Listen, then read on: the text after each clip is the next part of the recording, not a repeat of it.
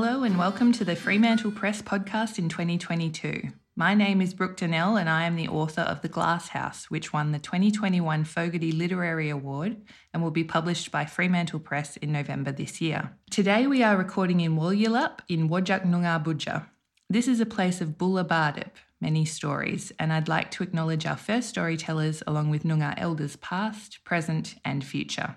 My guest is the author of The River Mouth, Karen Herbert. Karen spent her childhood in Geraldton before moving to Perth as an adult. She's worked in aged care, disability services, higher education, Indigenous land management, social housing and the public sector.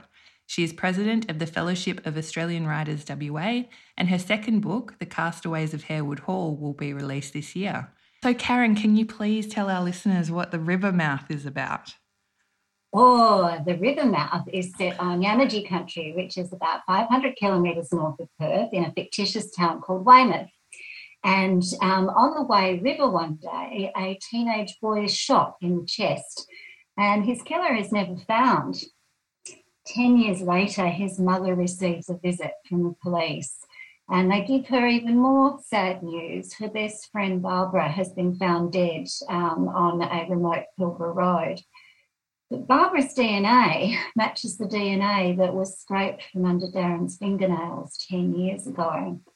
And for Sandra, this makes her question what she knew about her best friend. And as she starts to find out more about her son's death, she questions her community and the secrets it keeps and the secrets her son was keeping as well. And so can you tell us what the origins of this novel were and how it kind of evolved? The story started with chapter 4, which is the chapter where the three boys, Darren and Tim and Colin, are playing on the side of the river. They've got a rope swing hanging off a tree branch. They're doing bommies. The river is a secluded place. It's the kind of out-of-sight place, wild place that kids go when we want to test our boundaries, our physical boundaries. We want to learn about our relationships with each other. And we want to do all of that out of sight of our parents. And as I wrote it, I got the sense that maybe it wasn't a terribly safe place, but also maybe the kids' lives didn't turn out the way maybe everybody would have liked. And I wanted to know what that was. So that was the start of the story, was me finding out what happened to those kids on the river. Oh, wow. So were you equally as shocked by the gunshot as everyone else then? Yeah, it was really one of those stories that evolve as you write them. Amazing. I didn't know who shot Darren until almost the very end. Oh, wow. I just wanted to ask you first, while we're on the topic of the River Mouth and the fact that, as you said, it's set in Yamatji country north of Perth. And so it's a crayfishing town. It's this fictional town that you've created. You were brought up in Geraldton. Did you draw on that upbringing in order to create Weymouth? So this is something I learned as I wrote The River Mouth. It started off being Geraldton, but as I wrote it and I described what I remembered, I embellished and I changed things and I shifted stuff around to suit the narrative, and it stopped being Geraldton. And it was at that point that I realised I needed to not call it Geraldton. I needed to give it a fictional name because that's what it had become. It had become Weymouth. Mm-hmm. And did you feel like by the end you could picture Weymouth? You knew where the bank was and the pharmacy was and her house and everything? Because the geography is very important, where people get to live, marginalised people living east, other people get a view. Whether you're north or south of the river is all very important to the social structure in Weymouth. I had a very clear mental map. And what's been interesting, I found, is that readers have come and spoken to me and said, I know exactly where that cave is. I know exactly what that river is. That's the bank on the corner. And it's funny because it's people who know Geraldton really well, but it's also people who don't know that Geraldton is the setting. Mm-hmm. So they'll come to me, and this is something else I've learned. They'll come to me and they'll say, that was my river. It was exactly like my river. And at first, Brooke, I sat down and went, no, it's not. It's my river. But then I realised that the advantage of making it a fictional river was that it opened up space for a reader to then imagine that river as their own river, where they holidayed as children, or where they grew up, or where they went on a honeymoon. And that's been a really nice thing to learn. Yeah, that's fantastic. So I want to now ask you about the way that you've structured the novel. So as you said, 10 years ago, Sandra's son Darren has been shot. They don't know who the killer is to this day. Now Sandra gets the news that her best friend Barbara has died in the Pilbara, and they've figured out from DNA that it's her DNA that was under Darren's fingernails when he died. And so the question is, what kind of role might her best friend have played in the death? The way you've structured it is a chapter from Sandra's perspective 10 years later, and then it will alternate with a chapter from Colin, Barbara's son, and also Darren's best friend, and that's leading up to this shooting that we know is going to happen. How did you choose that way of structuring the novel, especially since you said you started with what is now chapter 4? It happened quite early after I'd written maybe, half a dozen chapters. I wrote the chapters and I realised that in order to tell the story in the way that I wanted to tell it, I had to have 2 points of view. I had to have the boy's point of view and Sandra's point of view. And that was important for unfolding the narrative, but also to be able to show the things that children get up to that their parents don't know about. So they were doing stuff that Sandra wouldn't be able to tell us about. And I wanted to show those things, and I wanted to show them from the boys' point of view. And then that allowed me to unfold clues and hints and events to what had happened before the shooting. Because you're switching back and forth between Sandra and Colin, there's a lot of leaving things on a bit of a cliffhanger where we switch to 10 years either in the past or in the present, and different location, different character. How hard was it to keep track of all those clues that you'd left and to weave everything together? I've had 30 years of a corporate life and I had this spreadsheet. Yeah.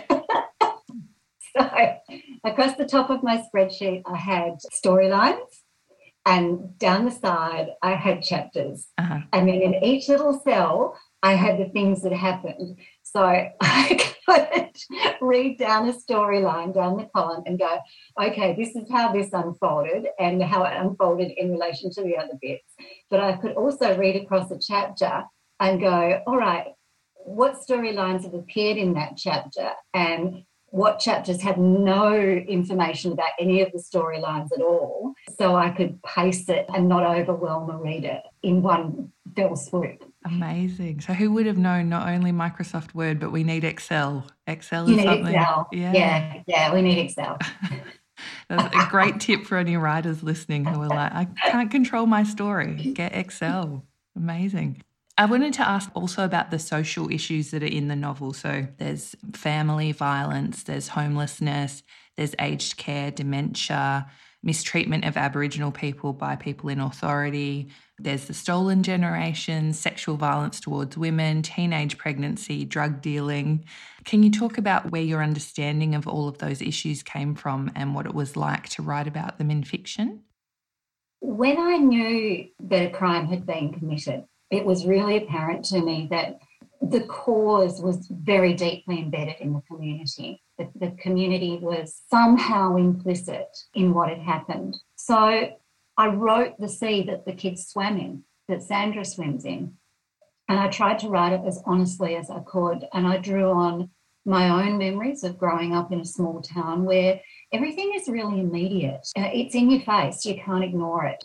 And I think people who grow up in small towns develop a different sensibility about the complexities of our community in the way that, say, my kids haven't developed growing up in a very homogeneous neighbourhood in the city. So I tried to do that as honestly as I could, which sometimes meant saying things that might not be very flattering to people, but also maybe not expressed in exactly the same way that we would like to hear ourselves expressing things these days. And I think the most difficult part of that was talking about the stolen generation and connection back to country. Now, obviously, I can't talk about that with any authority at all, but I can reflect on the conversations that I hear around me and that I used to hear around me, still do hear around me when I go back home.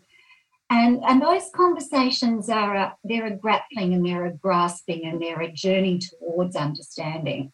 And often when we're having those conversations, particularly when we're having them in a space where we're not overheard by lots of people, we don't quite get it right. But it's a step towards getting it right. So I have a conversation in the book between Sandra and Stuart that I almost took out because I wrote it very fast and I wrote it exactly the same way I heard it being recounted everywhere. It's a desperation to understand. It's partly misinformed by a desire to comfort ourselves instead of the person who has actually been harmed and affected, but it's still a step towards. And some people have asked me about the perspective that people in the town bring to their understanding of the stolen generation. But it's been a positive thing so far. I don't think I've had anybody say to me, well, that's wrong. You can't say that. So I think that's something I would like to explore, how people move to an understanding of a difficult topic in safety without quite getting it right just yet. Mm.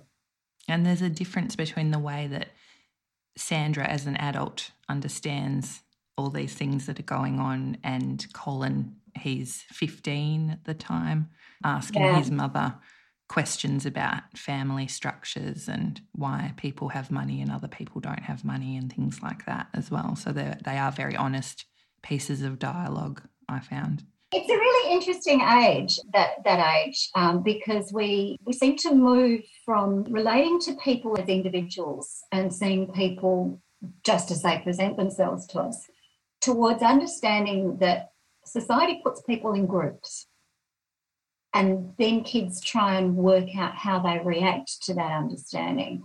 And in the book, I put Tim in that position where Darren's a friend. He's just a funny friend who's a bit naughty, sometimes doesn't quite get stuff right when he's interacting with them, but he's just Darren. And then there's a point in the book where Tim has obviously worked out that Darren is different, and he makes this horrible comment, and Darren just loses it because he's not equipped to deal with that sort of conversation. But in it, you can see Tim has started to learn that Darren belongs to a group that Tim doesn't belong to, and actually neither does he want to belong to it. And he has to work out how to deal with that. Yeah, and I thought it's very clever how, because, as you say, that the kids are just like, oh, this is just what things are like, except now they're starting to question. And Sandra is like, oh, well, this is what things are like because she knows. And so we don't actually learn certain facts about the characters until quite late in the novel because neither Sandra or Colin needs to reflect on them because they're just what things are like. You don't come out and say everyone's biographical details because the characters already know.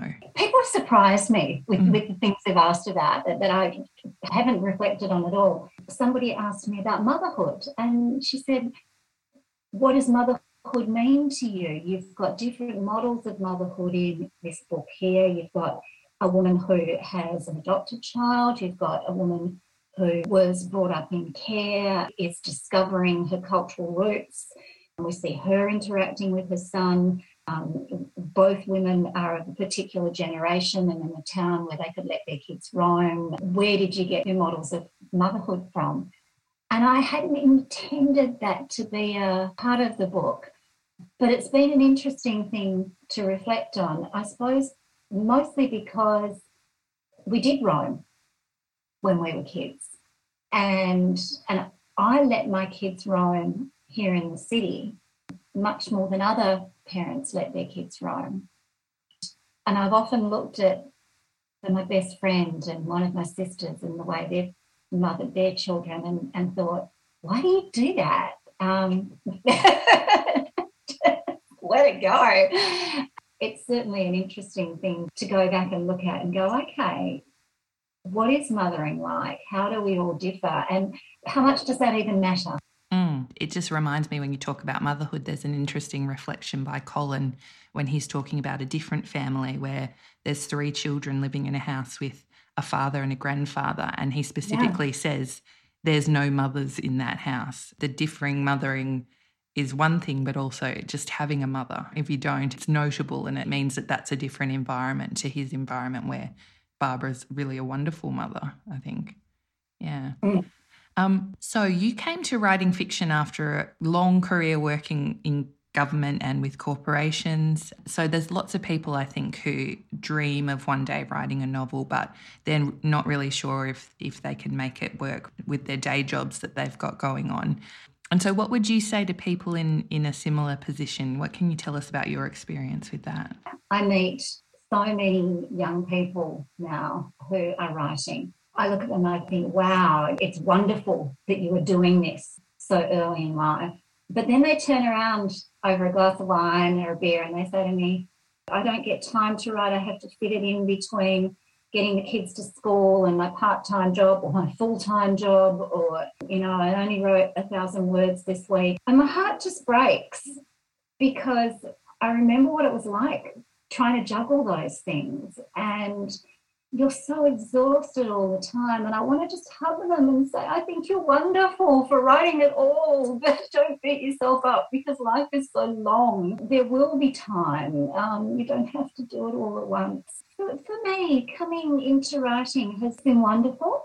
My life is lovely. My children are grown up. And yes, I was made redundant. I didn't actually make the choice to stop work. But once I had started writing, we were in a financial position where we could say, okay, well, maybe I'll just work part-time and write part-time. So I'm very fortunate in that regard. But what I didn't expect to find out about myself was that it's hard to let go of that status. I feel a sense of loss. And I did not expect that at all. Yeah, that's a really interesting perspective because you've been able to, shuck the 9 to 5 and you get to be a freewheeling writer, and actually there are things that are, lost in that process as well. I've got a degree in psychology. I should anticipate this stuff. But when you spend 30 years building an identity and that identity becomes very important to you, obviously, it's going to be a difficult thing to shake off. I'm sure you're going to have people who are knocking at your door for completely different reasons, going, Karen, give us your writing expertise now. We don't want the business expertise anymore. And speaking of your writing expertise, is there anything else that you wish you'd known when you were starting out on your journey to be a writer and to write this book? A lovely thing that I've found out is just how beautiful the writing community is. All of these lovely people, Brooke, that are so interested and invested in helping each other and supporting each other and holding each other up and giving each other time. People who work in aged care are really good people, really kind people. But, the writing community is something else again. And that's been a lovely thing to discover. Yeah, I had that experience when I won the Fogarty, and the number of people who, were aware of it and were congratulating me and saying lovely things. It is really supportive. There's not that cutthroat kind of thing that we hear about. And what about getting your manuscript published? What was that process like, and were there any surprises along the way? I think I grew a couple of inches. I didn't. I'm still really short. But having another person, and I'm sure you've discovered this as well, take such a deep, intimate interest in your manuscript, think about it and help you polish it is such an affirming thing. That's really stretched me. It's made my writing so much better. Yeah, and people are often quite afraid of that process, but for me as well, it's been much more informative and interesting and exciting than it's been terrifying. Yeah. Editors are a breed apart, hey, aren't they? I don't know how their brains work. They must have many Excel spreadsheets going on in their brains at a time, I think. And so once you got to the end of this process, you've got this beautiful book with this magical cover, it looks gorgeous. And now the Rivermouth gets optioned for film and television. So I think that's a fantastic outcome. That's kind of like the dream for a lot of people. And you look even excited right now, even though you already knew that had happened. Can you tell us about that? Gosh, when was it? It was probably 2 or 3 months before The River Mouth was released. Lovely Jane from Fremantle Press called me on a Friday afternoon and she said, I'm going to make your weekend. And I sat there and I thought, oh my gosh, no, this could only be one thing. And it was.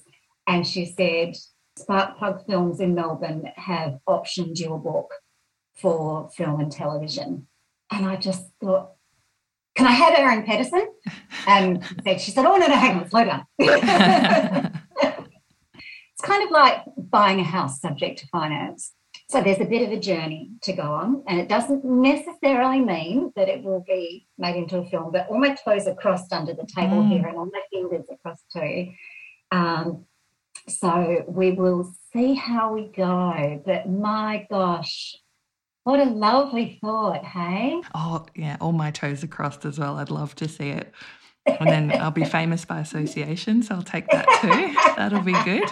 And so you're not resting on your laurels. You've already got your second novel, The Castaways of Harewood Hall, is going to be released later this year. Is there anything about it that you can share with us? This book was the one that I wrote first. Oh, wow.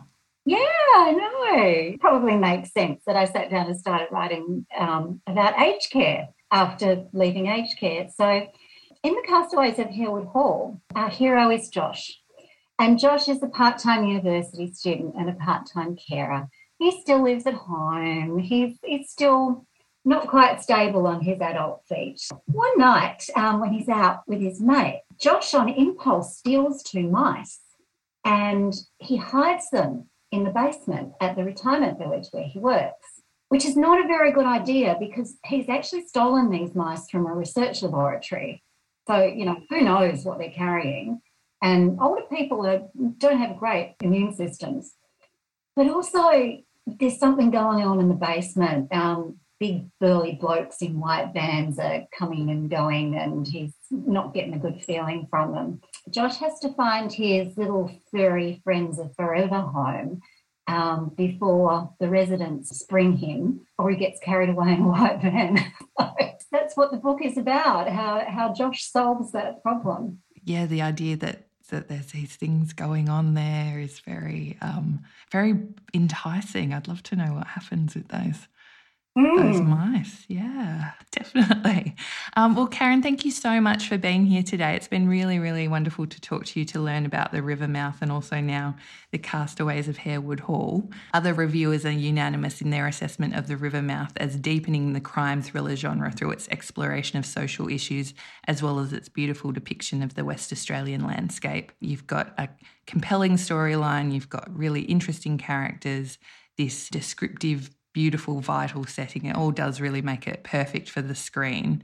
And I personally felt like Weymouth was a real place where I could possibly spend a few relaxing days by the water and, go back home to Perth and not realise all the things that had been simmering below the surface. And so that's such a real achievement with your first book. Listeners can buy The River Mouth in all good bookstores and online. Is there a local bookstore that you go to regularly that you would recommend for picking up The River Mouth?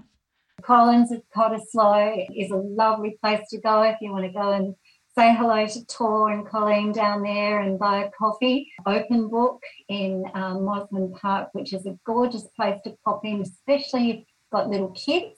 They've got a dedicated room for kids to play and explore. Oh, fantastic.